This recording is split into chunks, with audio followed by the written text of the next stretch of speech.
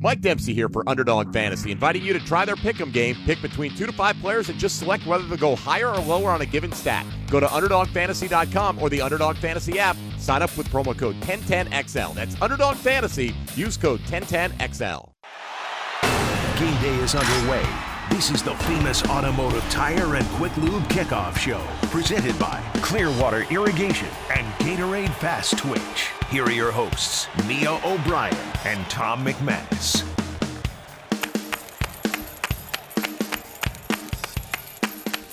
Duval!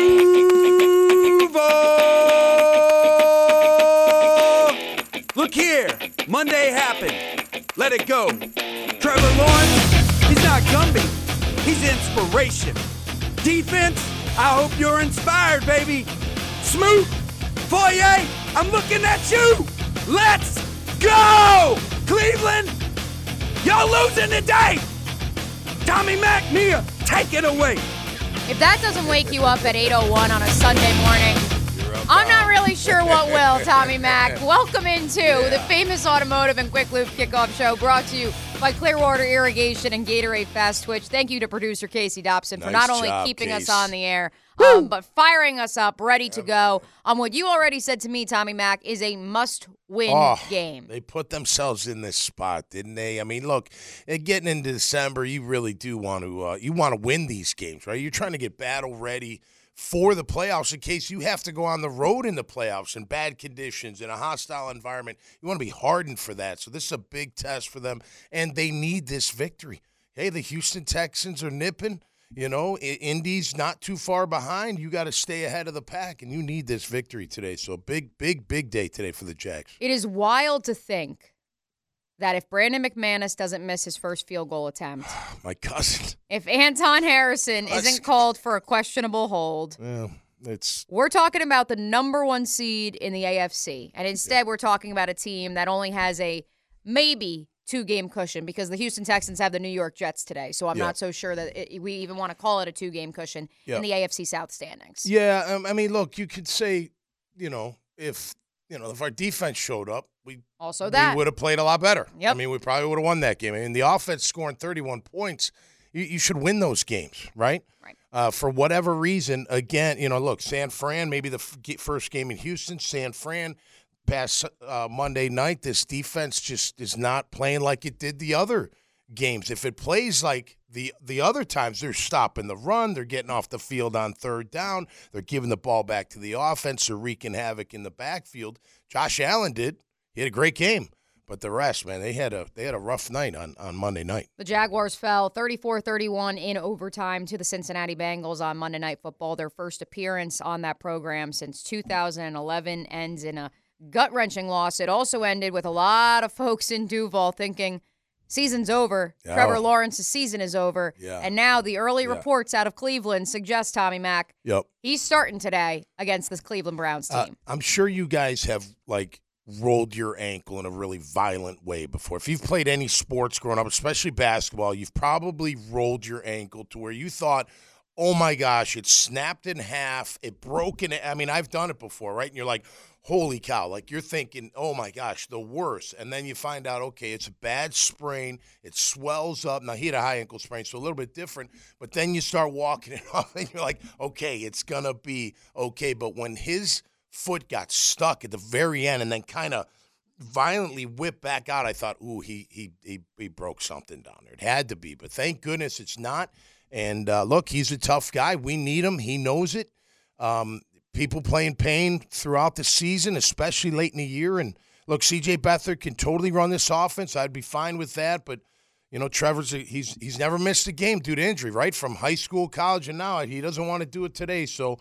Look, man, he's a tough guy, and that will inspire. That inspires your team. Your O-line wants to block a little bit more for you, a little bit harder for you. Your defense wants to hit a little bit harder for you because you're showing them how tough you are, and they already know that. But coming off this thing, he's showing it even more. When I spoke with Andre Sisco and Evan Ingram about it on Thursday, all they could do was laugh. Because Cisco said, he's like, I've been getting a kick just as much, a kick out of just as much as the rest of you, of all the memes and the GIFs and the videos online of how this guy is doing this, because it just has become, this is the status quo. If Trevor gets hurt, Trevor somehow, some way finds a way to play. Yeah, well, he's a determined young guy, and look, you get injured. I mean, look. I don't know if it's the exact same spot, but Mahomes comes back after Correct. Getting it crushed in the second quarter, so you can come back from it. But look, it's a lot of pain. That's the thing. I mean, and a lot of you, I'm sure, out there have had those kind of injuries or surgeries or knee replacements or whatever, where the pain is absolutely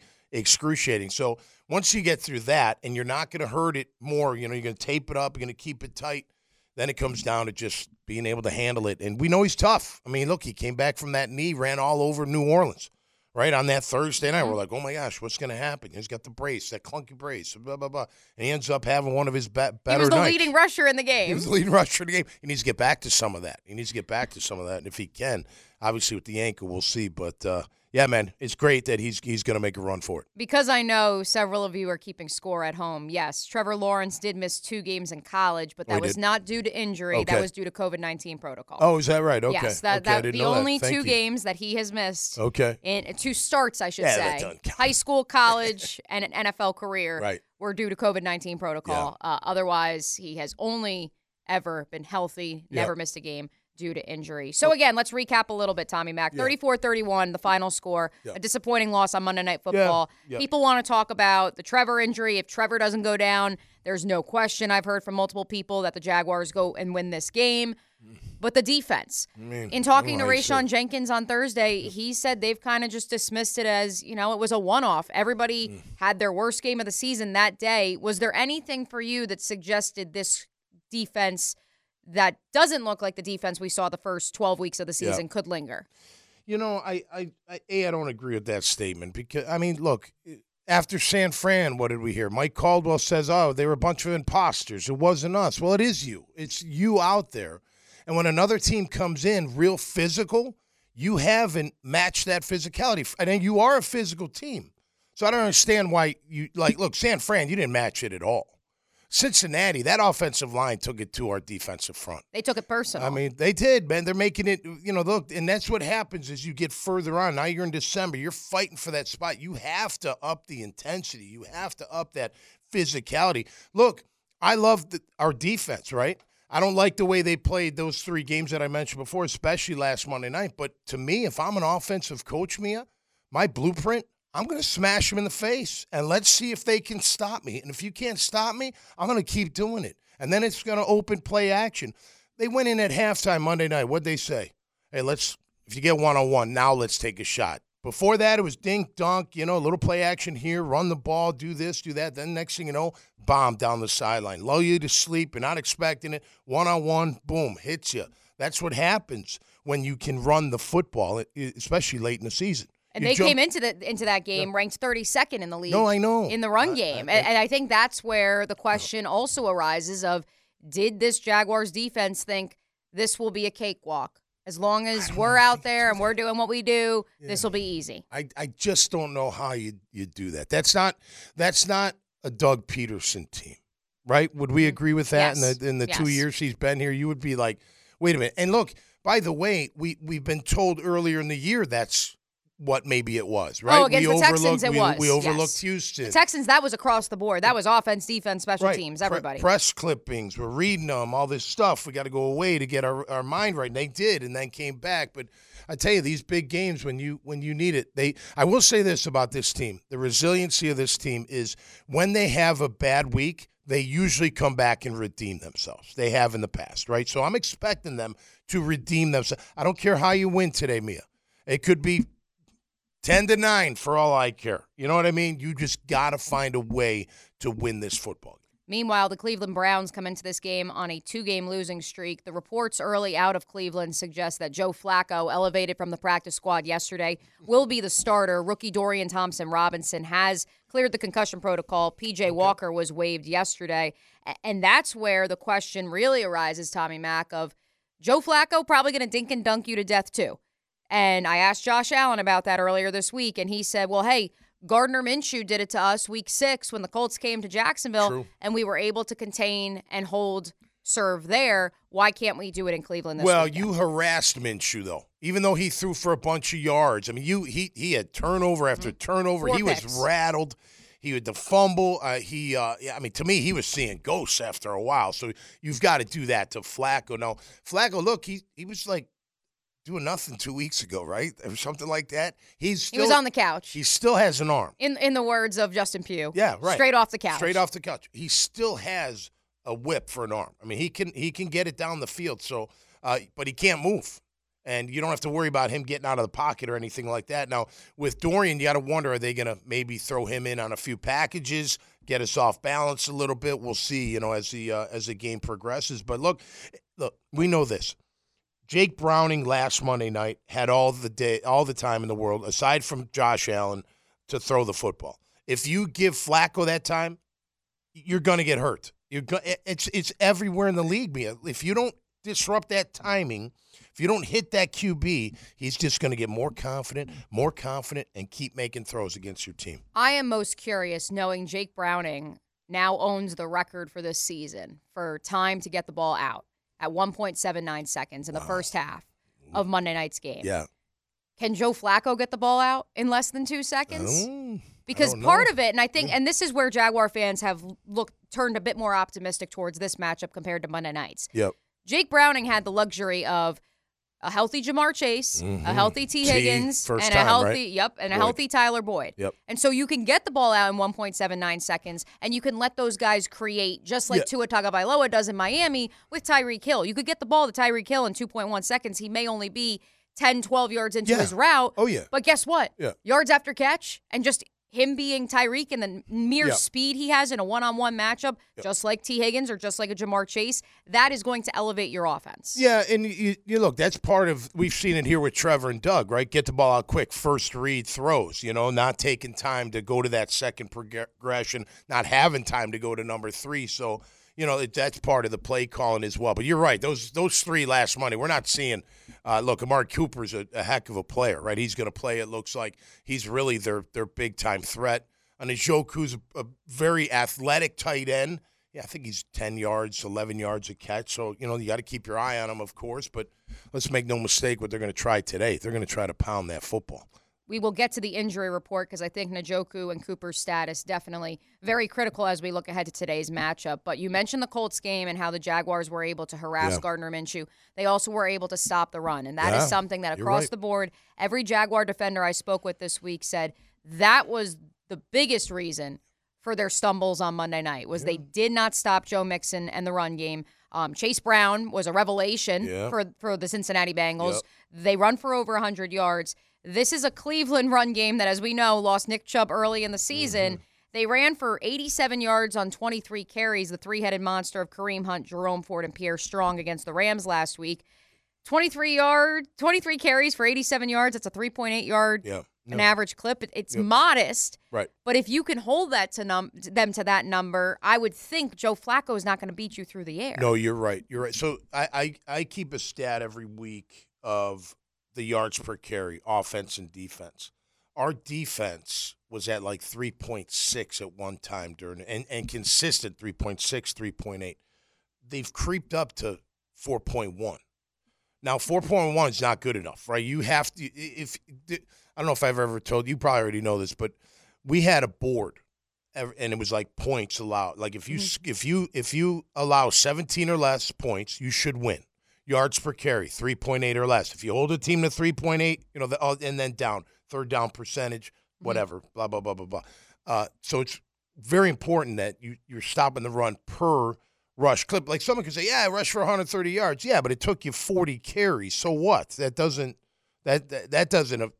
affect me because I know I'm stopping you on a per run basis. So that's going to be key. Like you're right. And they're about 4.2 themselves on offense. So this is going to be a nice rubber match up front. That's why that physicality matters. That's why when you go up there, especially on the road, you got out physical them right from the get-go. So they know like, okay, this team's here to play, and this is going to be a tough out. Early reports out of Cleveland are that the weather is better than expected. We're going to catch up with Frank Frangie in the next segment on the All-Pro Roofing Hotline so he can not only give us some insight into what the Jaguars may look like against the Browns today, but also play meteorologist. So nice. Always He can fun do it. when we have him and Hayes Carlyon, boots on the ground wherever the Jags are playing, and they can give us some insight into not only the game itself, but the weather too. Hey, we appreciate everybody who's watching on YouTube, Facebook, and Twitter. You can stream us on 1010XL. There, you, of course, can also get us on our app at 1010XL and 92.5, and, of course, on the old school terrestrial radio as well. And you can chime in on the text line brought to you by Lifetime Enclosures at 641-1010.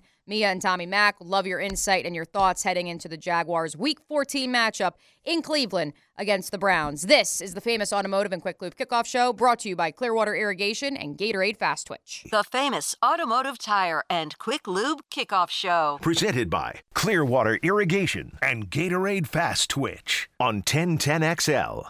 Welcome back in. This is your kickoff show with Mia O'Brien, Tom McManus, and producer Casey Dobson. We will be joined by the voice of your Jacksonville Jaguars, Frank Frangie, here momentarily. But since we know he's on the line and waiting, Casey, you texted me an interesting stat that I want to make sure that Frank Frangie hears as well. So Joe Flacco is 3-3 against the Jaguars in 6 starts when playing for the Ravens. And he had a pedestrian 77.1 passer rating in those games and only threw 7 interceptions. He was sacked 10 times and accounted for only 5 touchdown passes. I'm ready to turn that into a 3-4 record. What do you think, Frank? Let's hit the All-Pro Roofing hotline. Let's ring up another guest on the All-Pro Roofing phone line. Some food for thought, Mr. Frangie? Yeah, maybe. There's a lot of things at play here. I don't think Joe Flacco can. By the way, you may be ahead of me. Have they announced Flacco as the starter? They have all but hinted at that he will be the starter from NFL Network and ESPN. Okay, because I can tell you, I think the Jags were preparing for both. The difficulty in that, by the way, back to your point about it, he's a statue. So he's going to have to get the ball out of his hands quickly. In today's day and age, Mia, of RPO and naked bootlegs and all the things quarterbacks do as scramblers, he can't do it at all. So it's a different game when he plays. But I will say this. The difficulty in them not naming a starter is that both guys could not be more different. DTR is a guy that's going to run the ball. He probably runs it better than he throws it right now. He doesn't know defenses. Joe knows every defense, but he doesn't move very well. So I think the challenge for the Jaguars is having to defend or prepare for 2 entirely different guys. I can tell you this.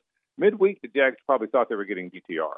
So if all the word is out now that Flacco is starting, that probably surprises me a little bit. But we'll see. 2 totally entirely different kind of quarterbacks. Hey, Frank, great to hear your voice, buddy. Look, whoever's at QB, which defense is going to show up today? You know, Monday night, the defense did not play well. We all know that. It wasn't like them, but, hey, they are who they are from game to game. But are they going to get back to that suffocating, stopping the run, getting off the field on third down type D? I think the biggest thing, Tom, and you can speak to this way better than I can because you've had tackles and up front guys have to keep those guards off you, right? I mean, you know this world better. You know this world better than anybody does. An inside linebacker knows this story better than anybody. I don't think the front's playing very well. Fadakasi did not play well. Devon Hamilton's trying to get back. He's just not back yet. Roy Robertson-Harris is a very good player, but he's been up and down a little bit. But I think Roy's the best of the group. They haven't played well up front. And I think you may see Angelo Blackson back up this week. He'd actually been playing pretty well. I think that sets the tone for it, Tom. They didn't play well. Devin Lloyd didn't have a very good game, but I don't think tackles were keeping guards and centers off of him. Yep. I think the line's got to play better. I think that I'll be interested to see what they do. Fadakasi's had an injury. I'll be interested to see if he's up. Devon Hamilton's got to play a little bit better. He's not back to what he has been before. That's the difference. I think the ends are playing okay, or the edge guys. Josh Allen's playing very well. I think Trayvon's playing pretty well. But I don't think the front has played very well. So to your question, if the front plays better, they'll be better defensively. Now, look, they got a bunch of Tyson Campbell's down. That wasn't going to be the case midweek, so that's changed. So they got some concerns in the secondary. But, Tom, I think the front's got to play better. Yep.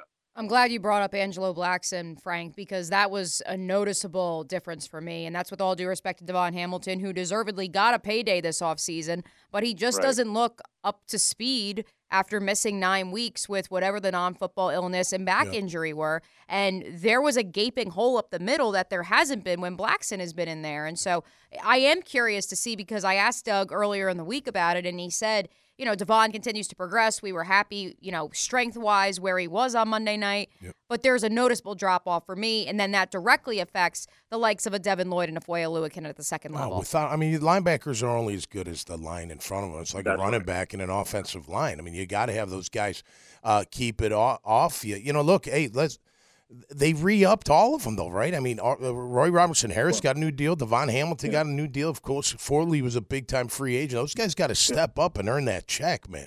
Yeah. Well, Roy's played pretty well. Roy's is up and down, but Roy Robertson-Harris has been pretty steady. He's been the best of the group.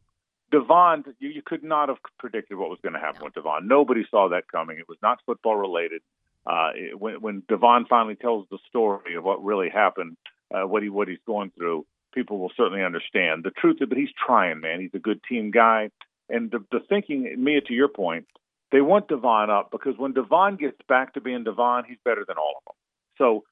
But they don't think he's going to get back to being himself until he plays some.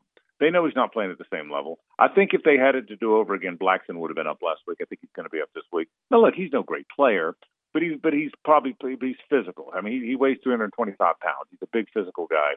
I think they'll continue to rotate those guys. Ledbetter's played okay in there. But until Devon Hamilton gets back, to your point, Tom, to playing the way he did, you couldn't have he deserved to get paid. Nobody could have realized something was going to happen from a health standpoint. He's got to get better. Foley's got to play better. I mean, Foley's had an injury. I'll be interested to see if he's up. He's not played very well. He's had some injury problems, so we'll see what happens there. Yeah, he told me Wednesday and Thursday he's playing, so we'll see if that is indeed the case. One more on the defense, Frank, before we flip it over to the offense and get to some of the important questions. We had so many questions in the offseason about the nickel. Who will be the third corner? Who will be the nickel? Trey Herndon goes down with a concussion 4 plays into Monday night's game. And from that moment forth, the defense looked lost. He has already been ruled out of this game. Greg Jr., to his credit, did as good as he possibly could have, he played as well as he possibly could have. Yep. But my question is, was Trey Herndon the glue all along for this defense? And are there now questions with him already ruled out of this afternoon's contest? Yeah, I don't know if I'd go glue, but certainly played pretty damn well, better than they expected. Here's the deal with an NFL team, Mia. You can't be deep everywhere. You just can't. There's no team that's got great players starting and backing up. It just doesn't work that way in the league. So there's going to be some areas where you're not very deep. They couldn't find the nickel they wanted. They brought in Antonio Johnson. They brought in Greg Jr. And Trey beat them all out. Trey Herndon was playing at a very good level because what Mike Caldwell wanted him to do. He's a very good blitzing nickel. He's very good in run support, and he became a good man coverage on the third best guy. That really reared its head against Cincinnati, who's got 3 really good guys, Jamar Chase and T. Higgins and Tyler Boyd. That's 3 really good guys. There's not many teams that have 3 guys that are that good, and that's when in a game where you don't have Herndon, it rears its head. As for the nickel, I think Gregory Jr. will start at nickel. I think you're going to see some Antonio Johnson, particularly in big nickel. I think you're going to see some Dewey in big nickel. I think now with Trey out, you've got to mix that up a little bit. But to your overall point, yeah, he was playing really well. He was playing better than anybody expected him to play, as was Darius Williams.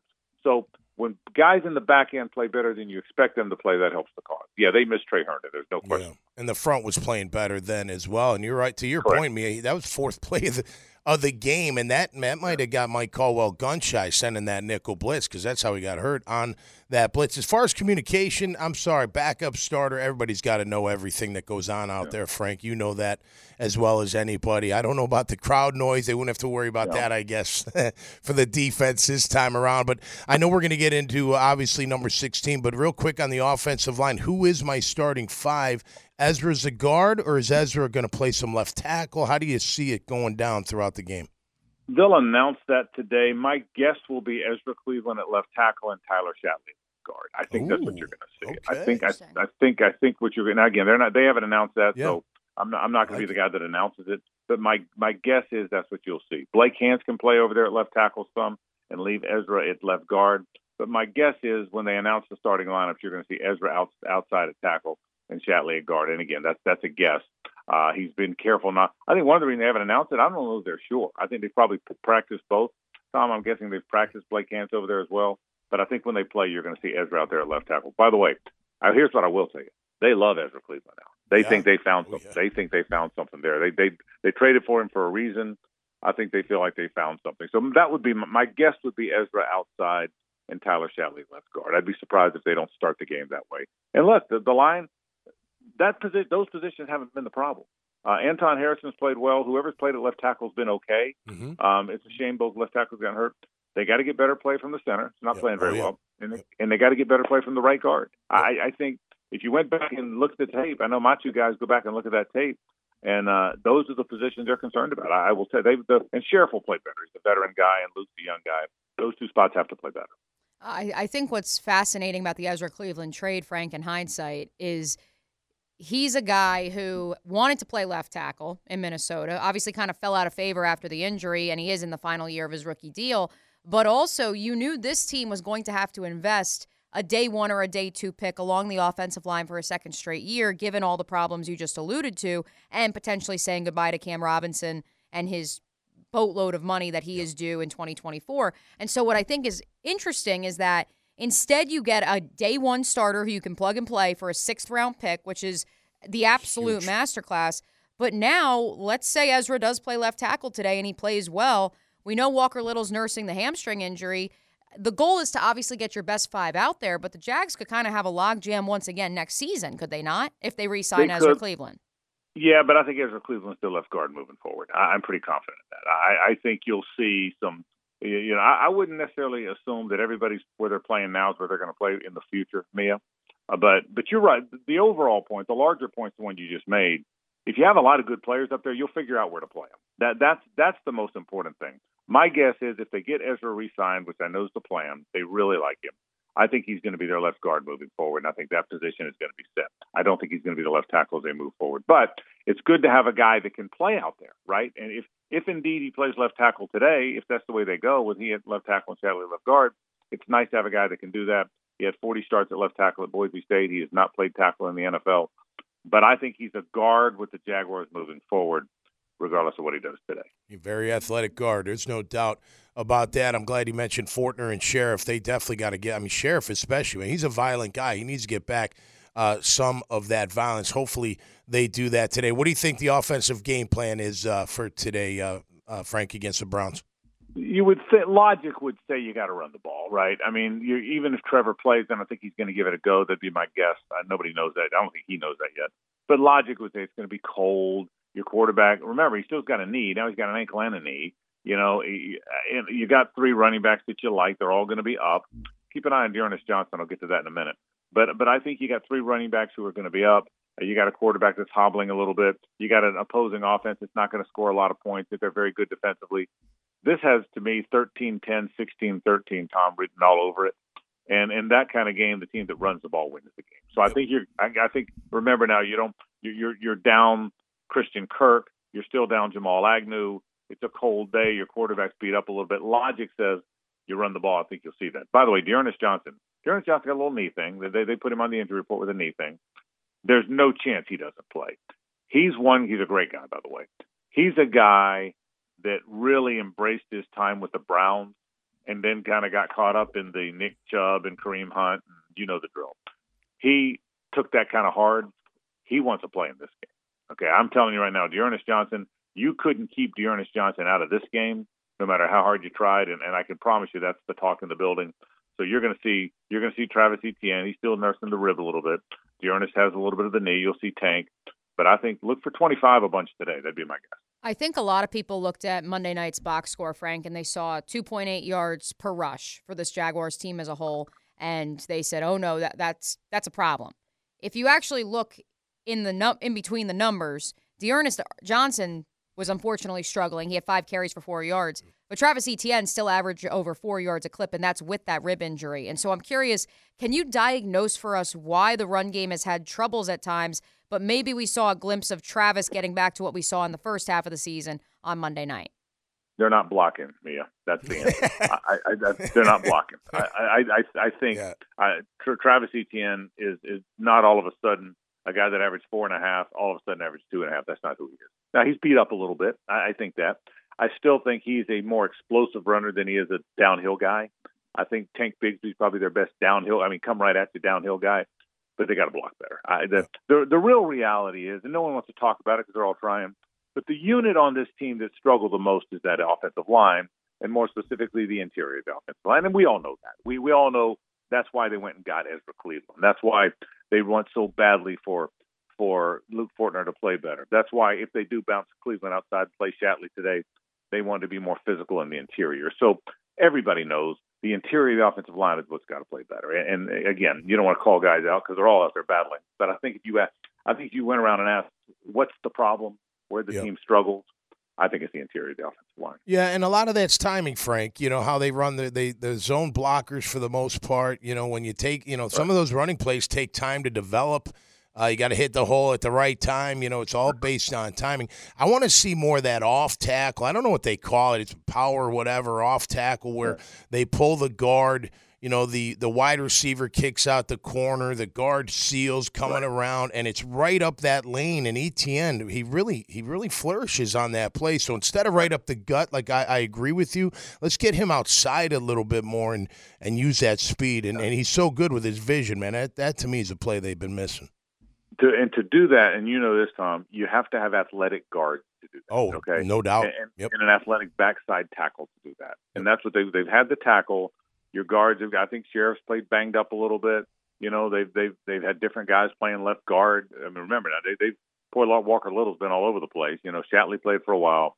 You have to have an athletic guard because that guard, the play the kick out that you just talked about, the guard's got to run. Guard's got to be able to run. Yep. And so I think that's part of it. But yeah, I think some combinations of various run looks is what you're going to see today. I definitely believe that. One more before I get your X player for the Jaguars and X factor for the Browns, Frank. But I'm curious, knowing that there's a Christian Kirk-sized hole among the skill players.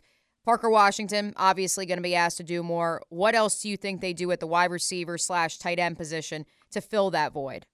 Yeah, I think run the ball at the running back. but I hear you. Parker Washington's going to start in the slot. He's now they'll move other guys in there. Zay can move in there some. Zay is so smart; he knows every spot. He knows the X, the Y, the Z, as well as the guy that starts those positions. So I think you'll move him. I think Elijah Cooks will be up today. I don't know if he's going to play very much, but I think he and Tim Jones will both be up. But again, I don't think you're down some guys. When you're down, the offense runs through Christian Kirk and Evan Ingram. Everybody, that's how the offense starts. That's how it runs. Well, when one of those guys are down, the other guy is really important. So you got a pretty good idea where I'm going to go with my X factor. But I think as far as the wide receivers go, Parker's going to play in the slot. I don't know that he's going to get a lot. He'll get some balls, but I think it's the day they run the football. I really do. All right, and your X factor for the Jaguars, without further ado, and your X factor for the Browns, Frank. Evan Ingram, without question.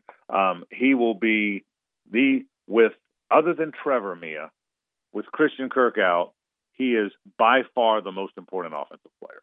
I'll say that again. With Christian Kirk out, other than Trevor, who's Trevor, he is by far the most important offensive player. He caught 9 passes a week ago. He finally got in the end zone. He's caught 73 passes this year. And there's 5 games left. He's caught 73, but he is by far the most important offensive player now for the Jaguars. So I think by far he's my guy. I think if the Browns do anything at all, they're going to be great defensively. We all know that. It's who plays quarterback. My plan to answer for this was going to be DTR, but now you got me thinking he may not start. I don't know what the Browns are doing. I'm pretty connected to the Jaguar folks. I'm not really connected to the Browns, but I think whatever they do at quarterback, they're not very good on offense. They're very good on defense. If Flacco plays and throws 2 touchdowns, that's a problem. If DTR plays Mia and he gets loose for a 50 or 60 yards of running, that's a problem. The key for the Browns is what can they put together? What can they manage at quarterback with Deshaun Watson no longer available this season? The key for the Jags offensively is you got to get the ball to number 7. Well, Tommy Mack already said to us, even if Joe Flacco starts, you would think DTR may have a package or 2. Oh yeah, and he cleared the protocol, right? Yep. Yeah. He was full go this week. Wednesday and Thursday he was a full go. Again, I expected him to play. You're kind of, and I haven't been on Twitter, shame on me, but you guys, breaking news for me a little bit. My expectations were that DTR was going to be their quarterback today. So if Joe Flacco is their quarterback, it's a totally different game. But I agree with you, Tom. Even if Flacco's your quarterback, he's probably going to go in there and run some of that RPO stuff. I'd be very surprised if he does. Yeah, no doubt. All right, Frank. Well, thanks so much for taking some time. We appreciate it. 20 more minutes, then you have to work on the bottom line. So we appreciate you, as always, joining the Famous Automotive Kickoff Show right here on 1010XL. All right, happy to do it. Have fun, guys. See you. Thanks, Frank. Thanks, Frank. There he goes on Yeah, the man. All-Pro Roofing Hotline. He, of course, will have the call of today's game at 1 o'clock with the Hall of Famer Tony Baselli, Jeff Lageman, and Bucky Brooks. A bit of other breaking news from Cleveland, by the way. The Browns and safety Grant Delpit have agreed to terms on a contract extension. Oh, nice. And yeah, fascinating to see. Right, fascinating to see teams that actually do contract extensions during the season. During the year, right. Obviously, Trent Baalke and the Jags have more important things to focus on, like getting a win today. No Whole lot doubt. more to do on the famous automotive kickoff show right here on 1010XL. We'll head into the locker room. We will hear from Hayes Carlyon, boots on the ground up in Cleveland, and a whole lot more. You are listening to 1010XL and 92.5 FM. The famous automotive tire and quick lube kickoff show, presented by Clearwater Irrigation and Gatorade Fast Twitch on 1010XL.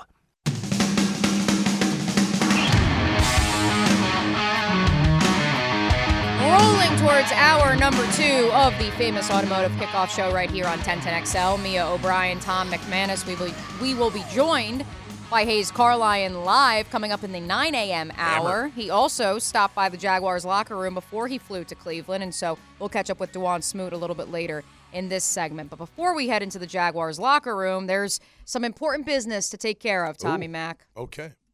The personal injury attorneys of Farah and Farah present this injury update. Farah and Farah, Jacksonville. exclusive injury law firm of the Jacksonville Jaguars. I'm going to hold it up for you on the laptop. Uh-oh. I'm going to hold it up for our YouTube audience, even though the camera is very, very far away.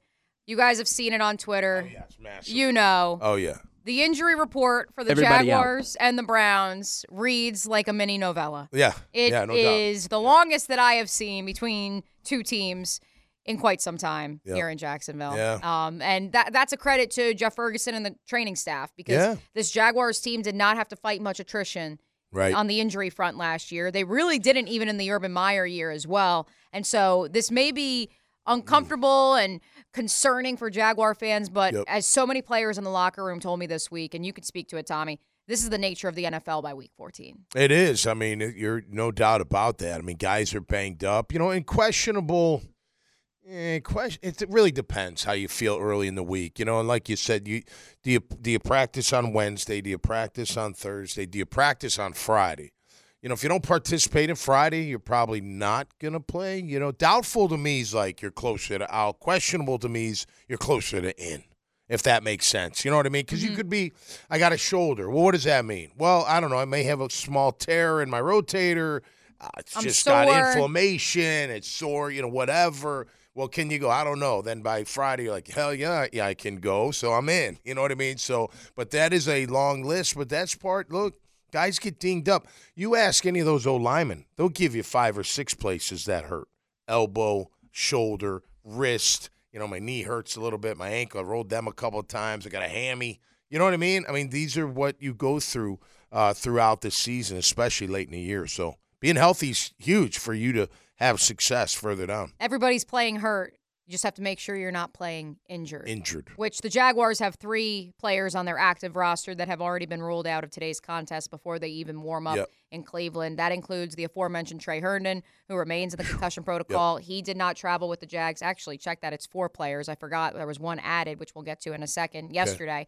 Walker Little with the hamstring injury ruled out of this contest. Brenton Strange with the foot injury he suffered on the Friday practice prior to Monday Night Football. He was walking around the Jaguars locker room with a boot on Thursday. He has been ruled out. And then Tyson Campbell was downgraded from questionable to out with a quad injury that he suffered during overtime of Monday night's loss. And that was, of course, after Tommy. He missed a couple weeks with the hamstring injury. I know. And I'm not going to lie. I had multiple people text me and tweet me and send me emails about this. He lost money on Monday Night Football. There's no question about it. Yeah, absolutely. It's tough, man. It's tough when you get beat. In his defense, he got beat by some really darn good players. There's no doubt about that. And look, when I've always said, man, it's true. Pressure and coverage go together. Look at Darius Williams. He was having a monster of a year, but guess what? We were pressuring the QB. You can't allow a QB time to sit back there. They're good. It's like, look, if you're a backup quarterback in the NFL right now, and I'm not blanket statementing this, but for a lot of them, are you as good as a starter? No, you're not. But guess one thing you can do? You can throw the football, and you know where to go with it. And if you have time and your guy's even slightly open, you're probably going to make the throw. If you have no fear of getting hit, you're confident as all hell standing right there and making throws because nobody's hitting me. Nobody's in my way. There's no push up front. I don't have to slide very much. The pressure on the outside's on occasion. I can handle that. Other than that, you give me all day long, I'm going to make throws. So you got to have the pressure consistently. And, yes, Josh Allen and, like Frank said, and Trayvon, they've been good. And Josh has been very, very good. It's that interior that we're not seeing enough push. And, look, Trey getting hurt early. That nickel blitz was a big part of Mike Caldwell's, attack mode and strategy. So we got to, like, whoever's in there, with Junior, whatever, let's keep doing that. Like, you got to pressure those guys. Safety blitz, nickel, Aluakin and Lloyd up the A-gaps. I mean, let's see some pressure today to make sure that quarterback doesn't have any time to throw the football. Absolutely, because the design pressure is part of this scheme, whether your front is actually as physical as you want it to be or not. I mean, there's a reason Foye Oluokun came into the season with 7 sacks in his whole career, and then he had 2 in a 2-game span. Yep. Because he's called upon, and because and Mike Caldwell, he can blitz, good. Which he loves to blitz, he told me. Heck yeah, man. And guess what? At that juncture of the season, Devin Lloyd was playing pretty darn good. Yep. And Mike Caldwell deemed, hey, we can leave Devin back there to man the rest of the second level, and we can allow Foye to make plays. But that can only happen if there's the trust in 33. I'm not sure there was that trust last weekend. Yeah, he had a rough night. But look, like Frank said, when those linemen come off on you, it's a tough night, and it'll screw your head up. It'll get a yawl. And then if there's play action, and now you're like, you could be, tripping on acid for all. You know what I'm saying? Like, you're out there, like, because it's demoralizing. Then you get frustrated. And then you're like, man, I can't get these guys off me. I'm making tackles 5 yards down the field. These guys are having free reign. Then it's a play action pass. I'm thinking run because I've got to be. Next thing you know, I'm just lost. I will say this. I love the game that Mike Caldwell was Aluakin blitzing. They call it I forget what they call it. It was against the Texans, right? No, against Cincy. Oh, they did do it against Cincy. It wasn't a sack, but it was a great hit on the QB by Josh Allen. So Foye comes up to the tackle, wipes him up, and then Josh comes underneath, and, man, it was a great hit on the quarterback. Just a tiny second quicker, and that's a sack and a bone-jarring hit where the ball comes out. So we got to see more of that today. But, look, at the end of the day, if I'm only getting pressure from my outside guys, then what does my guy have to do? He's just got to step up the QB. But if I get pressure or run the ball front, up the middle. Or run the ball up the middle. But if I get pressure up in his face, then what? Now he's got to slide out. Well, if they both start working, he's got nowhere to go, basically. So that's what we hope for today. 4 players listed as questionable. That, of course, includes the quarterback, Trevor Lawrence. But, again, he is expected to work out pregame. And by all accounts, it sounds like he will try to give it a go on that high ankle injury. Dearness Johnson, Travis Etienne, and Foley Fatukasi also listed as questionable. Spoke with all 3 of those players this week. Sounds like they're going to be ready to give it a go, especially after hearing from Frank, who spoke with Dearness Johnson this week as well. Meanwhile, for the Cleveland Browns, they have 4 players listed as questionable, but that includes Amari Cooper, who, as the NFL Network and ESPN reported yesterday, did pass through concussion protocol and is expected to play. And I think, and I know Coach Campos said this throughout the week on XL Primetime, that significantly changes the complexity of their offense. He's your deep guy. I mean, he's averaging like 16 yards a catch. It's getting the ball down the field, and what that does is put pressure on that coordinator to keep that safety over the top, especially with Tyson out. And especially with my rush not really being there. Now, if the rush somehow just becomes fantastic today, it'll help us in coverage, no doubt about that. But, yeah, Coop is a guy. He can get down the field. He's a big playmaking machine. Even on the quick hits, if you don't get him down, he can take it for a good bit. So he definitely changes that. Look, if you can't – we've seen it here. You can't take the top off with somebody, right, with a receiver. It can hinder your passing offense. You take the top off, guess what it does? A, you got a chance to go downtown, but B, it opens up everything underneath. That's why Christian Kirk has been so successful. You send Zay, you send Ridley down the field, flush Ingram out too. Next thing you know, one-on-one with Captain Kirk, and he's making plays. Parker Washington's going to have to do a couple bits of that today as well. Denzel Ward, questionable officially, the star corner for the Browns. He has not played since November 19th. I know some Jags fans upset on Twitter this week. It always seems like These teams have injured players, but when it comes time to play the Jags, they miraculously come back. So that'll be a situation to monitor. They will also be without the rookie tackle, DeJuan Jones, who's actually been playing pretty well despite falling to day 3 in the NFL draft. Big dude. He is their only question mark on the offensive line, which, of course, is paramount if this really is going to be a battle of the trenches in Cleveland. All right, before we get ready for the 9 o'clock hour, we do have to head into the locker room, Tommy Mack. All right. Before he jetted off to Ohio, Hayes Carline caught up with Jaguars veteran defensive end, outside linebacker, do-it-all defensive lineman, DeJuan Smoot. We're pleased to be joined with Jaguars defensive end DeJuan Smoot here on 1010XL 92.5 FM. Man, it's great to see you. How you doing? Good to see you as well. I'm doing well. Congratulations on being the team's Walter Payton Man of the Year nominee. What did that mean to you, DeJuan? It means a lot to me. I mean, it means a lot that one of my peers, they recognize what I'm doing out in the community. More than anything, it means like just setting an example for the people in the locker room and everyone else, just, how to get it done and, what you should do in the community. Tell us about the work you've done in the community, creating the school and things of that nature. Yeah, I mean, just recently, me and my wife, we created a bilingual school for younger kids, all the way up from like infancy all the way up to 5 years old. So, I mean, we really worked on that project for the last 2 years. But, throughout the years, I've worked with multiple organizations like Better Dad Society, devoted a lot of time with them, and donated a lot with them as well, too. Also with the Big Brothers, Big Sisters, and just a host of other Jacksonville things, So, yeah. That's awesome. Are you starting to feel that Jacksonville is home for you? Oh, it's already been home for me. I mean, I've been saying that for the last 4 years. I mean, me and my wife, we plan on staying here for forever. So, and it's definitely home for sure. That's awesome. Looking at football, short week this week. What's the week been like from a preparation standpoint? Preparation standpoint hasn't been too bad. I mean, we kind of just jumped straight into it. Like it's kind of like very similar like a Thursday night. We just kind of jump right into it after one day off, and you just get right back into the groove and right back in it for sure. Cleveland is not announcing their starter, so we don't know if it'll be Flacco or the rookie DTR. How does that change how you approach the game? I mean, at the end of the day, we know what they're trying to do. They're still the Browns. They're going to try to run the ball. I mean, it doesn't matter what quarterback steps up. I mean, we'll be ready for either one. And, based off if it's a running quarterback or if it's Flacco, we got to prepare for that and just little small tweaks. But more than anything, we got to focus on stopping the run. That's something that we weren't able to do last week. We're trying to recover from that. You guys obviously may not have some of your key guys Sunday. That communication piece, how important is that for the young guys stepping into those roles to be mindful of what they're supposed to be doing out there? I mean, I think that a lot of the young guys, they've been with us for, what week are we in now, 14, 15?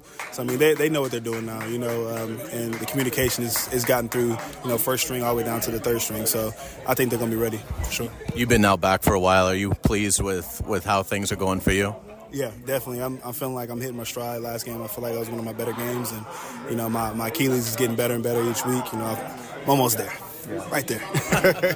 In terms of looking at the season you guys are having as a team in a very strong position, how exciting is that as you go into this final stretch of 4 or 5 games? I mean, it's huge. It's definitely a place that we wanted to be. When we first talked about it in the beginning of the season, setting ourselves up for the postseason and being in a really good place to get first place in the AFC. So we just got to focus on one game at a time, making sure that we're winning each and every game going forward, so that way it can set us up, and wherever the cards fall, that's where they fall. DeJuan, you guys have been so great on the road. Is there anything you can put your finger on as to why you guys are undefeated away from Jacksonville? It's just a time where we really connect. It's just us. I feel like back in London, that's where we really cultivated that culture of just like us just being together, just vibing and stuff like that.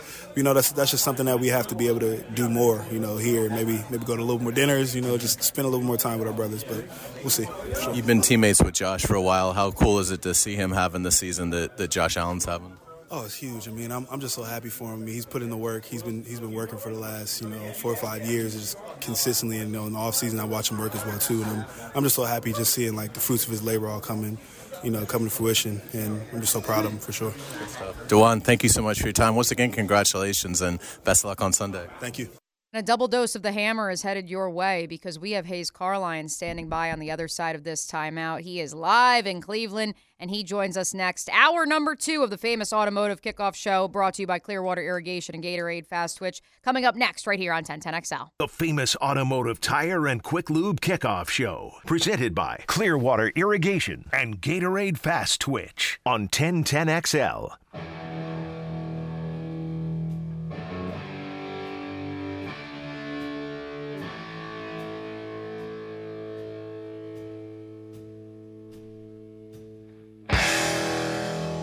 We had to let it simmer, Mia. We had to let it simmer. We needed Let's to go behind enemy is. lines. Behind enemy lines. Brought to you by Pella Windows and Doors on 1010XL. I was going to say we needed to shred because the embedded and shredded is here. Some shred on the air guitar as Hayes Carline joins us live from Cleveland. This is Behind Enemy Lines, brought to you by Pella Windows and Doors. Hayes, I apparently dropped the ball and didn't ask Frangie, so I'll lead off with you with this.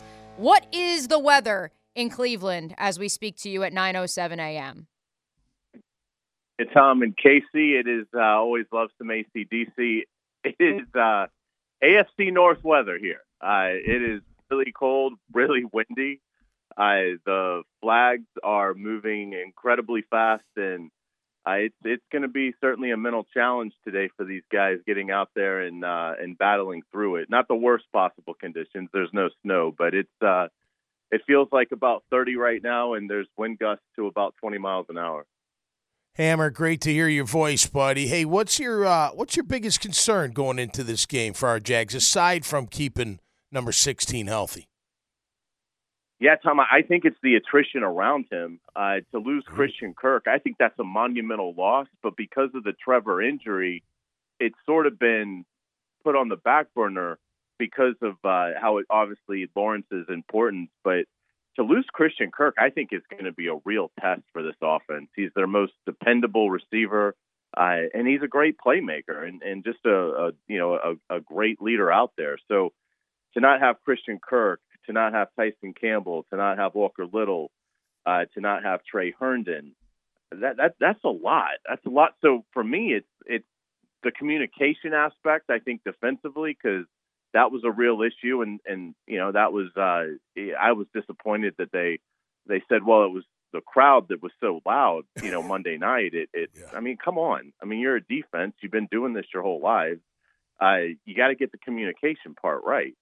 And so, I think that's a concern with Herndon being out, Tyson Campbell being out, and certainly offensively. I think it's a fair question. Will the receivers be in the right spot when they're supposed to be there today? When you talk about Parker Washington and Calvin Ridley. So I think the communication and the operation of it is going to be paramount. And, again, it certainly appears like Trevor's going to be active, and, that's a testament to his toughness, but will he be able to move much at all? And so it's, I think there's a lot of challenges today that start with the Jaguars before you even get into the challenges that Cleveland presents. Speaking of lineup shuffle, Hayes, what do you anticipate the offensive line looking like today? My guess is Ezra Cleveland's at left tackle, and then Tyler Shatley's at left guard. And, again, that's asking a lot. Ezra Cleveland's been here for about 3 weeks now and hasn't played tackle at this level. Now, I obviously played it in college, but I think that's tough. I mean, that is that's a tough way to go about things. Myles Garrett's not 100% either, but he is an outstanding player, and so you have to hope that he doesn't wreck the game for you and really get after Trevor. So I think it's interesting. I'm curious to see how well it will work. But I was talking to John Osher about this last night. He made a good point. In the NFL, when you have to do something like this, it usually works once. So hopefully today will be the day it works for the Jaguars, and then maybe they'll be able to get a little healthier at that spot and get Walker Little back. Hank, or Hammer, you say we're hearing all this talk about being out of position or not hearing the call or not knowing the coverage. Wide receivers being out of position. Look, I've noticed Calvin Ridley out of position a few times the past few weeks. I can even see the players looking at him like, what are you doing? Like, why aren't you in the right spot? I'm just shocked that that's not, like, no pun intended, hammered down to the team. Like, that's no excuse. I don't care if you're the backup. I don't care if you've never, started on the field. You got to know all the calls. You got to know everything that happens mentally in that game. And I'm just surprised the Doug Peterson team would have those kind of issues. It is surprising because the book on Calvin Ridley was, he's just such a great route runner. Well, you would think that means he actually knows the route. And, obviously he doesn't have the grasp on it that you'd like him to have. Parker Washington, you can kind of give him a little bit of a pass. It's his, first extended action Monday night. And obviously he made a incorrect read on the play in which Trevor got hurt. But with Ridley, it's been multiple issues pretty much in every game. And it is surprising considering that is his reputation. Well, oh my gosh, they're getting such a great route runner. Well, if he doesn't know the route, how can he be a great route runner? And it really is. It's something that I do think has been disappointing that we're this far into the season and a veteran player like Calvin Ridley is still having to be helped so much by the others in terms of what to do. This is Behind Enemy Lines after all. So Hayes Carlyon joining us on the All Pro Roofing Hotline. Take us to Cleveland. What is the sentiment there? I know there's been reports that it will be Joe Flacco under center, not the rookie Dorian Thompson-Robinson, and the confidence on the streets up there in Northeast Ohio. I think they're confident because they see a team like that's dealing with the attrition they're dealing with. So, obviously if it's Trevor Lawrence versus Joe Flacco, that's a tremendous advantage for the Jaguars, but Cleveland's been dealing with just significant injuries all season, going back to Nick Chubb and the devastating knee injury that he suffered. But it's desperation time for the Browns. I mean, I think they view this as, you're running out of games here, and they need to make a move, and so I think there's a sense of desperation in the city for the Browns that they've got to get this one today and take advantage of the fact that, the Jaguars not only are beat up, they're recently beat up. So they haven't been playing, with this lineup for a few weeks. Like Cleveland's at least, they're beat up and they've had a lot of attrition, but they've been dealing with it for a long time now. They got beat up early in the year. So I think the Browns are hopeful that with a lot of this being new for the Jaguars, that they'll really struggle today. But I mean, everybody, I think on both sides expects a really, really ugly game today. I mean, I think the weather, the fact that you are going to see so many backups at key spots for both teams. I mean, I think the first 1-17 has an excellent chance to win. Yep. And I would be disappointed if Cleveland scores more than that. I think the Jaguar defense, after getting embarrassed Monday night, I mean, hopefully they'll come and play with an edge today, particularly up front where they're not dealing with the attrition that the secondary is. Yeah, no doubt about that. And look, with the Steelers' loss recently, the Browns, they need this win just to stay in pace with the rest of the wild card. It's a big game for them. I expect them to pound the rock. You mentioned it. We gave up 5 yards of carry against Cincinnati, Hayes, but that's not like us to do that. Are we going to see the defense that we're normally used to seeing, shutting down the run and getting off the field on third down? Because last week that didn't happen. It didn't happen. I do think that the defense will play well today. I think the defense is going to do enough to get the win. I just worry about the offense being able to manufacture things, because I don't think, and I thought this 4 weeks ago, I don't think the Jaguars are going to be able to block Cleveland. And so I just think when that is, I think, almost a lock, it's hard to expect you're going to score, 24 more points. And so the Jaguars may hit a couple of things, but I think defensively the Jaguars are going to shut Cleveland down. It's just, to me, it's a question of and again, hopefully Trevor is out there. It seems like he will be.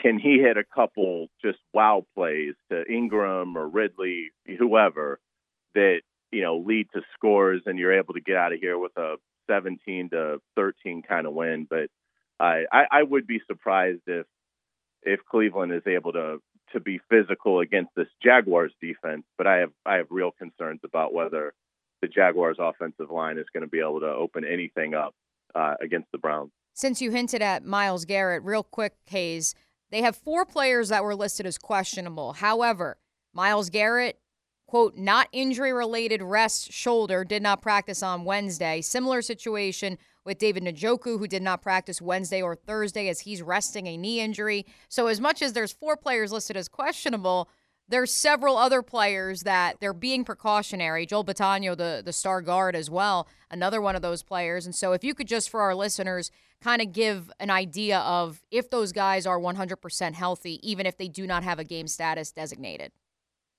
Myles Garrett's the real big one because he clearly isn't himself.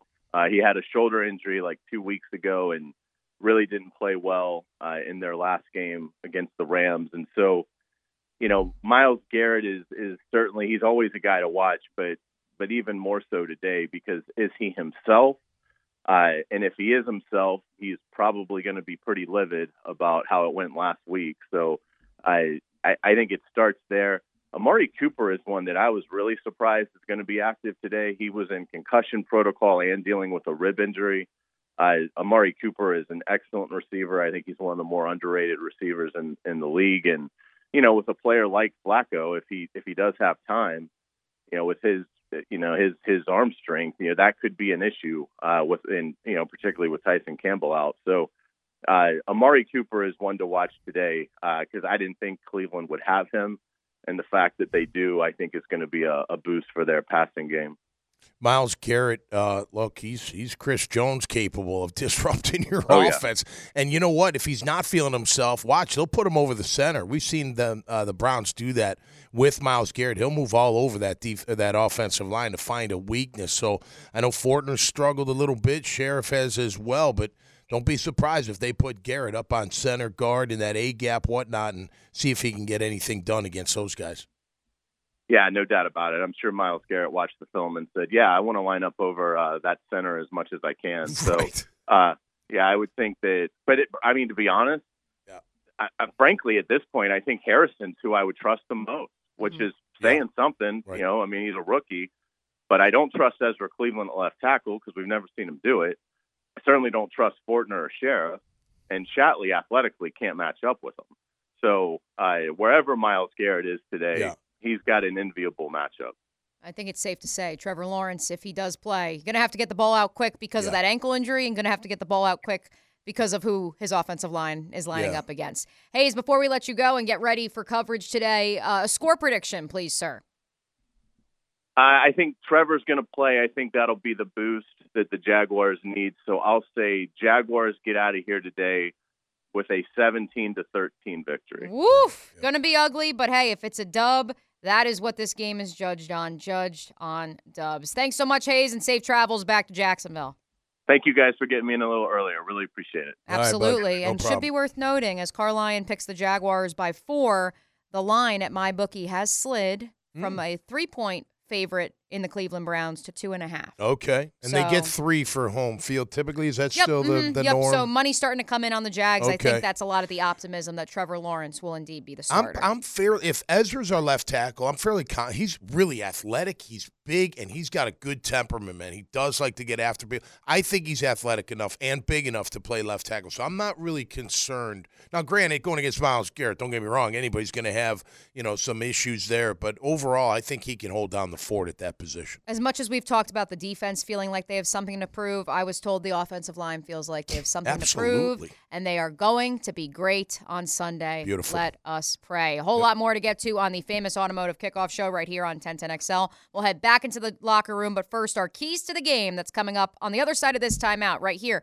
on 1010XL and 92.5 FM. Starting your game day. The famous Automotive Tire and Quick Lube Kickoff Show. Presented by Clearwater Irrigation and Gatorade Fast Twitch on 1010XL. Now, the keys to the game. Brought to you by Instant Keys, fast, professional, honest locksmith service. We've heard from Frank Frangie. We've heard from Hayes Carlion. We've gone into the locker room. It is time now to hit our keys to the game for today's game between the Jaguars and the Browns. Without further ado, Tommy Mack, what is the biggest key for you in this matchup? Yes. You know what I mean? I mean, it's old school. I know and it's cliche, but you got to out-physical the other team. You just have to.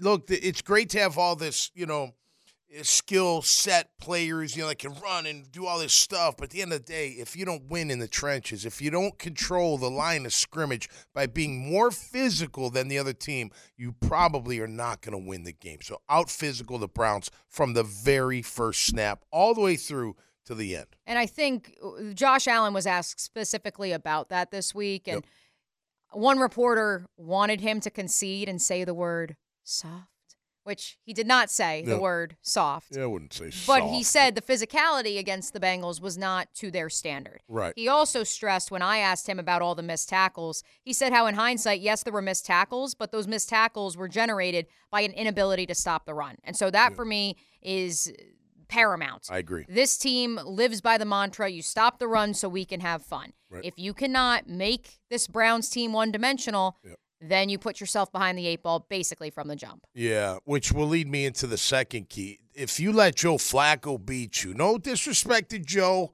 It's great that he came off the bench. It's great that he's starting again in the NFL. But, look, he can still throw it. And he knows the offense already, so he feels comfortable doing it. He only averaged, I think it was under 4 yards a pass last week. Now, he did have 2 touchdowns. 5.8, but yes. Was it was low. It was pretty low at first, yes. Yeah, so dinking and dunking. He's going to try that, but he can still get it down the field with Amari Cooper. But at the end of the day, you can't let Joe Flacco beat you today. Go up there and take care of this team and win this game. And for what it's worth, Harrison Bryant actually finished as the leading receiver against the Rams last week for Cleveland with 5 catches for 49 yards. And so even if David Njoku is not at full speed, he had 2 catches for 17 yards last week. Right. I think you still have to account for that tight end position, which means Devin Lloyd, linebackers, safeties. Rayshawn, if you're bringing Rayshawn over, then, does that mean Andre Sisco has to help Buster Brown? And so as much as this is not the Bengals with their 3-headed monster at wide receiver, there's still a lot of pieces that this defense will have to account for. Absolutely. Like you said, if you don't stop the run, they're going to be even better, because that's what happens. All right, better on third down. I mean, for the defense, because we were really good all throughout the season.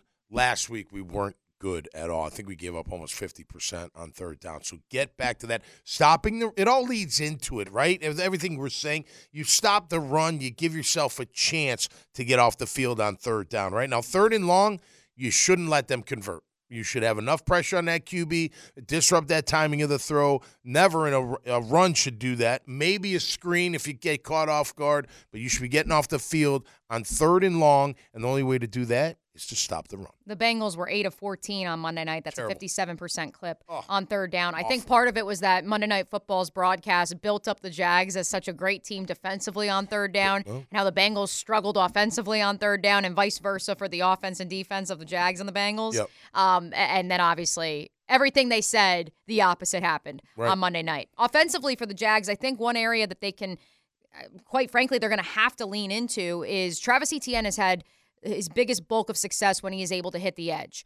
The Rams did find some success in the run game when they hit the edge. Puka Nacua on a couple of reverses. I don't think, you caught him off guard, misdirection. You have Calvin Ridley. At times, the reverse with him has looked, the jet sweep has looked effective. You won't have Christian Kirk to do that. You have Parker Washington. Maybe you try to sprinkle that wrinkle into the offensive game plan a little bit. But I think that it's paramount that you say to Travis Etienne, find the edge.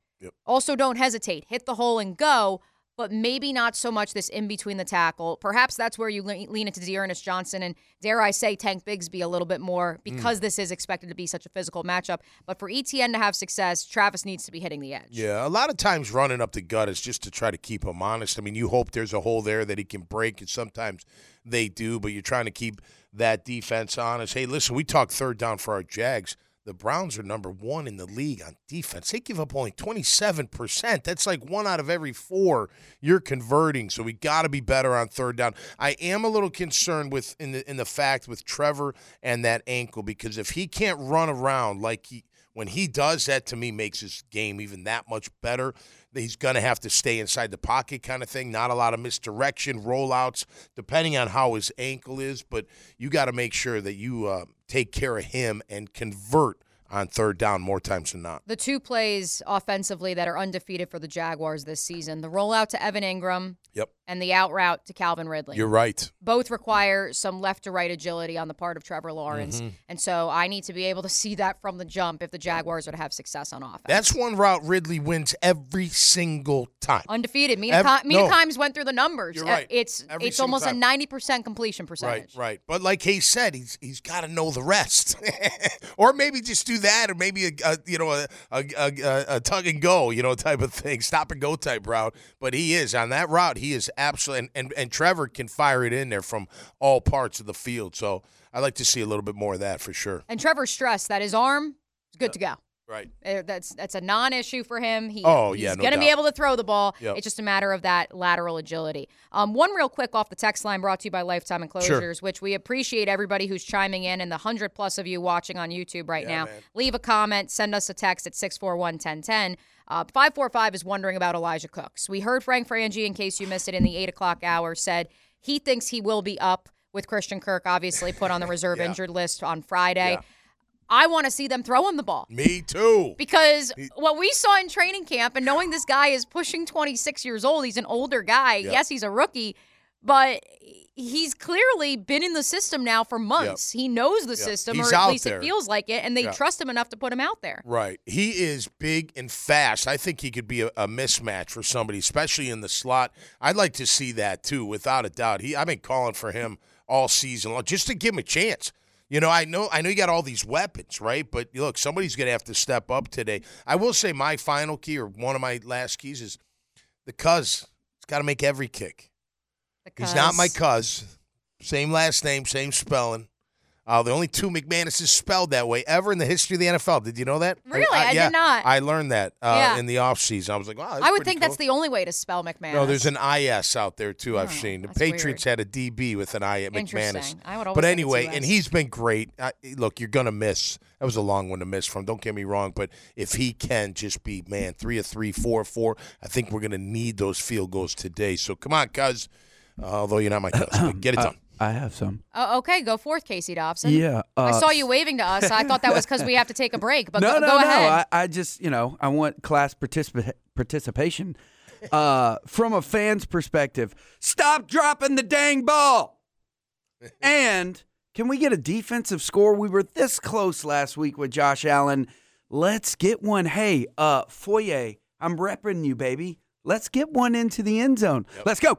And if you go back through the history of this team and Doug Peterson's 2 years at the helm, those big wins, especially following a Trevor Lawrence injury or a disappointing loss, whether it was against the Titans last year in Nashville, which ironically Trevor hurt on the same day. Back-to-back years, December 4th. Oh, wow. Just throwing that one into the ether, and then obviously he bounced back with a 4-touchdown performance. So let's just throw that out there. And it was some nasty weather in Nashville, too, lest we forget this day last year. But also, you go back to the MCL injury earlier this year, and they responded not only with a sound game plan in which they got the ball out quick against the Saints, but Foye Oluokun with a pick six. And so this defense, I think, will respond because they were very honest about it in the locker room. They got embarrassed on national television. It all starts up front. And not just one guy, not just two guys. All five of you got to get it done. Those three interior guys, like we've been saying, they've got to have good games today because we know what they're going to try to do. They're going to try to pound the rock. They are. Ford, I think, is the biggest threat right now, right? Jerome Ford, he's at like 4.3 yards carry.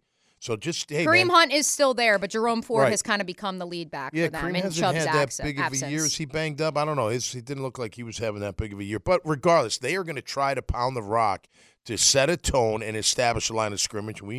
That's what I love about this team. They do redeem themselves after a loss, and they're going to come together on the road. I love being on the road because it was like that movie 300. You know what I mean? It's us, and we got us, and Jacksonville against the world, Duval versus all y'all. Yeah, exactly. And you go in there with that attitude, and you fight back. You show them that you're here to play. They're gonna have a big day today. I feel really good about the team. To your point, I think what Frank Frangie brought up on the All Pro Roofing Hotline is also important. If Angelo Blackson is up, will Devon Hamilton also be up? Do you see a situation where both those guys are on the field at the same time to stop that run? If Foley's not. Yeah, but the thing with the only problem the biggest problem Devon has is he gets too high when he gets tired. And he's a mountain of a man. I mean, he's a big guy, but when you stand tall, they get underneath you. And then you're moving. And you saw last week when the defensive linemen are in the laps of the backers cannot make plays at the line of scrimmage. It just isn't going to happen. So they have to be very, very stout. So to answer your question, yes, but I only think they're both out there if maybe Foley isn't healthy. Those are our keys to the game, brought to you by Instant Keys. One more segment to go on the famous Automotive Kickoff Show, brought to you by Clearwater Irrigation and Gatorade Fast Twitch. We head back into the locker room, my conversation with Parker Washington, our final thoughts, and our score predictions coming up next right here on the Superstation, 1010XL and 92.5 FM. The famous Automotive Tire and Quick Lube Kickoff Show, presented by Clearwater Irrigation and Gatorade Fast Twitch on 1010XL. Little over 3 hours away from kickoff between the Jaguars and the Browns right here on 1010 AM, 92.5 FM. Mia O'Brien, Tom McManus with you till 10 a.m. I keep wanting to say Bengals, Browns, two teams from Ohio, Tommy Mac, but two very different ball clubs, at least from what we've discussed over the past hour and 43 minutes. One we know more of a finesse, offensive first passing game, even despite not having Joe Burrow on Monday night. And now the Jags turn their sights to a smash mouth Cleveland Browns team. Yeah, well, they don't have their QB either, right? Deshaun Watson out for the year, so they're going to have to do something. It's interesting, the guy they just let go. Didn't he help them beat KC? Mm-hmm. Well, not Kansas City. It was somebody else, but yes. Okay. Yeah. No, San Fran. San Francisco. Yeah, that's right. They beat San Fran. So, yeah, this is going to be a smash mouth kind of game, man. My kind of game. I love these kinds of games. And hopefully the weather's not too big of a factor, right? You don't want the ball slipping and sliding all that kind of, or your feet. But, yeah, this should be a nasty one. This will be fun. It does sound like most of the precipitation has passed through Ohio and instead is on its way here to Jacksonville. We will take that because the Jags, of course, are up in Ohio, and so we'd rather some dry weather, especially knowing that Trevor Lawrence still battling that ankle injury. No Deshaun Watson, no Nick Chubb for the Browns, no Christian Kirk for the Jags. That means we will see more from the 6th-round rookie Parker Washington. I caught up with him earlier this week in the Jaguars locker room. Pleased to be joined with Jaguars rookie wide receiver Parker Washington. Parker, emotions for you these last 4 days? I know you were just telling some other reporters your phone's blowing up, everybody's calling you, but you also got to turn around and prepare for another one. No doubt. You know, it's about the next week. You know, I wish we didn't come up short this past week, but we got to move on and get ready for this weekend. I'm excited, continue to grow, continue to be the best I can for the team. Wherever I got to step up, I can't wait. What was the biggest area that you said, I did this really well, and the biggest area you said, this is where I need to grow after Monday night? You know, I feel like what's going to help me grow is like this week of practice, you know, being able to get all the reps. I got a lot of reps this week of just being in the huddle, hearing the plays. I feel like that's the moment of growth for me. And then on top of that, I feel like just being able to step up in the opportunity, I feel like that was big. So I feel like with this preparation and this week, I feel like I'll be ready to go this weekend. I think my personal favorite part of Monday's game was when you make the catch in the end zone and every draft pundit on Twitter starts pulling up their old takes from February saying, we said he had the best hands in the class. Look at it now. How much did you pride yourself in your low drop rate at Penn State? I mean, I try to treat it as any football in the air, I got to catch it.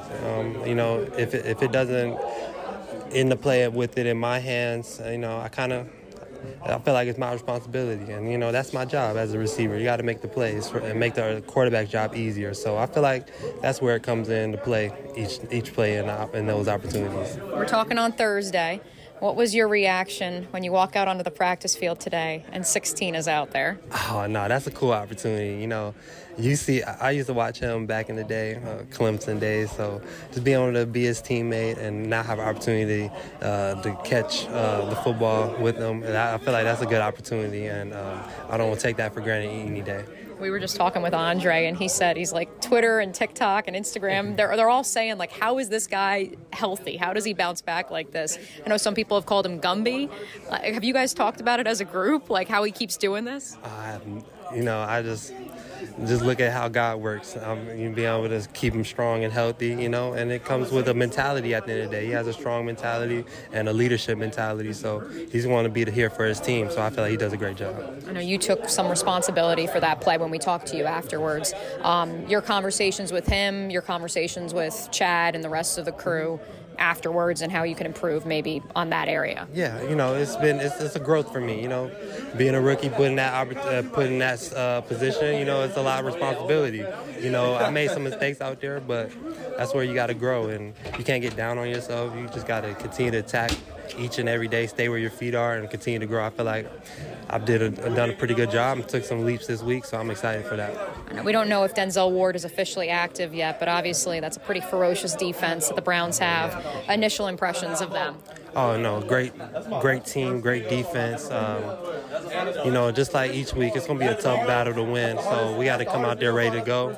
I feel like we did a good job in preparing for them, and I just can't wait to go out there. Last one from me. You're pretty used to these cold weather games from Penn State, so you're probably licking at your chops unlike some of these other guys. Yeah, I'm pretty used to it. It's gonna be cold. I know all about it. I'm excited for it, but it might have to put a long sleeve on. Probably not, but we'll see how it goes. As much as I know you want to score a couple touchdowns, I think you'd be okay with a Big Ten score, and as long as it's a Jaguars win, right? We definitely want to come out with the win, whether it's gritty, whether we get to catch a lot of passes. We just want to get the win this week. Awesome. Parker, thanks so much. I appreciate you. Tommy Mack, you know a thing or two about those cold weather Big Ten score games, too. Yep. It's funny, this team hasn't really had to play a lot of those games, and part of that is they haven't played the AFC North a whole lot the last 3-4 years. Right. They're going to have to pivot to that today, but if there's any game they can kind of go back to and say maybe this is a blueprint for success given the elements, and even if there is no rain up in Cleveland, I go back to that Thursday night game against the Jets last year. Okay. Part of that was obviously playing Zach Wilson. Yep. The other half of it was the Jets were defeated. Yep. The third part of it is Chris Streveler, Tim Tebow light, still tried to make a last-ditch effort in the second half to march down the field, just QB run after QB run. Yep. You take that out of it, though, and Doug Peterson and company approached that game as, let's get a lead. Yep. Let's not sit on it, but if we kick field goal, and we win 19-7, right, there's nothing wrong with that. I think that has to be the game plan heading into today. Oh, just finding a way to win. You got to come away, and it doesn't matter. And we can sit here on Monday and critique, the things that weren't good, and that it wasn't electric enough, right? Whatever. But at the end of the day, it's winning that game. I want to see a full 60 minutes out of the entire team. Have we seen that yet? All three phases, no mistakes. Really on fire, on rhythm, a lot of intensity, shutting things down. You know what I mean? We haven't put a team away yet.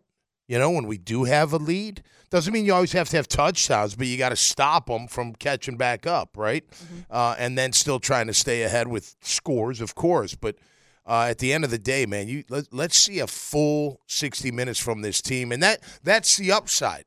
You can look at it right now. We're 8-4. Yeah, Monday night wasn't good. The other games that they lost weren't good. But what's the upside? They still haven't played a complete game yet. Right? I mean, they haven't. The offense has been before Trevor got hurt, he was having one of his best nights. I mean, he was statistically one of the best nights he would have had in his career. Yes, and he was really, great flow, great rhythm, and all that. So I just want to see a full game from this team, but it does start from that opening kick to out physical the Browns. You got to do it today. Look, next 5 games are what? We're getting playoff ready. I don't care who we're playing. It doesn't matter. We're on the road against Cleveland. They're fighting for their playoff lives. We're trying to stay ahead of the game. This is going to be a knockout, trying to drag them out type game. It's going to be a fun one. If there's one thing we've learned during the Doug Peterson era, this team seems to respond better when its back is against the wall. Our thanks again to Parker Washington for going inside the locker room with us. If you could put money on it, Tommy Mack, before we go around the league and then we get to our score predictions, anytime scorer for the Jaguars. I'm not going to have you put down actual money on it, but anytime scorer, who do you predict gets into the end zone for Jacksonville today? Evan Ingram. I think Evan Ingram's going to get into the end zone today. My number 2 would be Travis. Mm-hmm. He'll get into. I don't know if Trevor will, just with the ankle. I don't know how mobile he's going to be, how aggressive he'll be at the line, diving in and that, reaching the ball over, what have you. But, yeah, I'm going to Ingram's got to score. He can be a dangerous weapon and is a dangerous weapon. But, yeah, I'll go with those guys. We know that the Jaguars have struggled in 3rd and short situations. And so I said to somebody, maybe this is the game where Tank Bigsby redeems himself, especially if Trevor can't perform the Duval dunk, as it's now affectionately being called, the Lawrence leap. If he is limited and he cannot perform a quarterback sneak if it's not game ready. Everyone loves that one. Yeah. I think this is where you look at Tank Bigsby and Dearness Johnson and you say, this is your time. I'd go Dearness first just because Tank hasn't held onto the ball well enough for me. But if he does get that chance, I hope he does a great job. He's got talent. There's no doubt about it, but he's got to secure that football. And today's not the day. I think we're +3. They're -8 in turnovers. So we need to take advantage of that today. If you are a fan of sports betting, I've got some good news for you. Oh. My friends at MyBookie now have the Jaguars as just 1.5-point underdogs. Oh, the money's moving. That line has slid from 3 on Friday to 2.5 at the start of our show this morning to 1.5. Meanwhile, the Houston Texans opened as 5-point favorites at the New York Jets today. That line has also slid to 3. Oh. Do with that information what you will. Right, the Indianapolis Colts, meanwhile, 2.5-point underdogs. That line has also moved at Cincinnati. Okay. Some food for thought Big as games. we get our Big score games. predictions, beginning with producer Casey Dobson. Yeah. So real quick, too, just to include the conversation from earlier, have you guys seen the AT&T commercial called The Sound of Silence, where there's a camera in front of the player? I believe he's the quarterback. Mm-hmm. Dougie P needs to look into that for that defense, but that's for future, okay? But for this game, speaking of defense, we're going to win the game 20-13 on a defensive touchdown. Nice. I like it. Tommy Mack, I know you said defense has got to rule the day if this team has a chance to win. Yeah, I'm going 17-16. I think it's going to be a tight game. You never know when you're on the road. You never know. Look, Cleveland could – all it takes is a little success on the ground, and next thing you know, Flacco's feeling good, and they're moving the ball. It can happen that quick. So, but I think we're gonna step up. We're gonna take it to them, and we're gonna out-physical this team and come away with a victory. The Jags are 5-0 on the road, 6-0 away from Everbank Stadium. The Cleveland Browns are 5-1 at home this season. They have allowed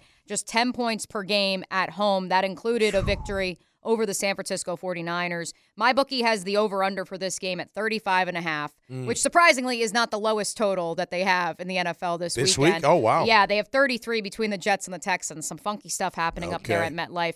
I did not go Oppo last week. I will go Oppo this week and say that the Browns gut out a win 17-13, and it's ugly. Wink, wink. Do with that information what you will.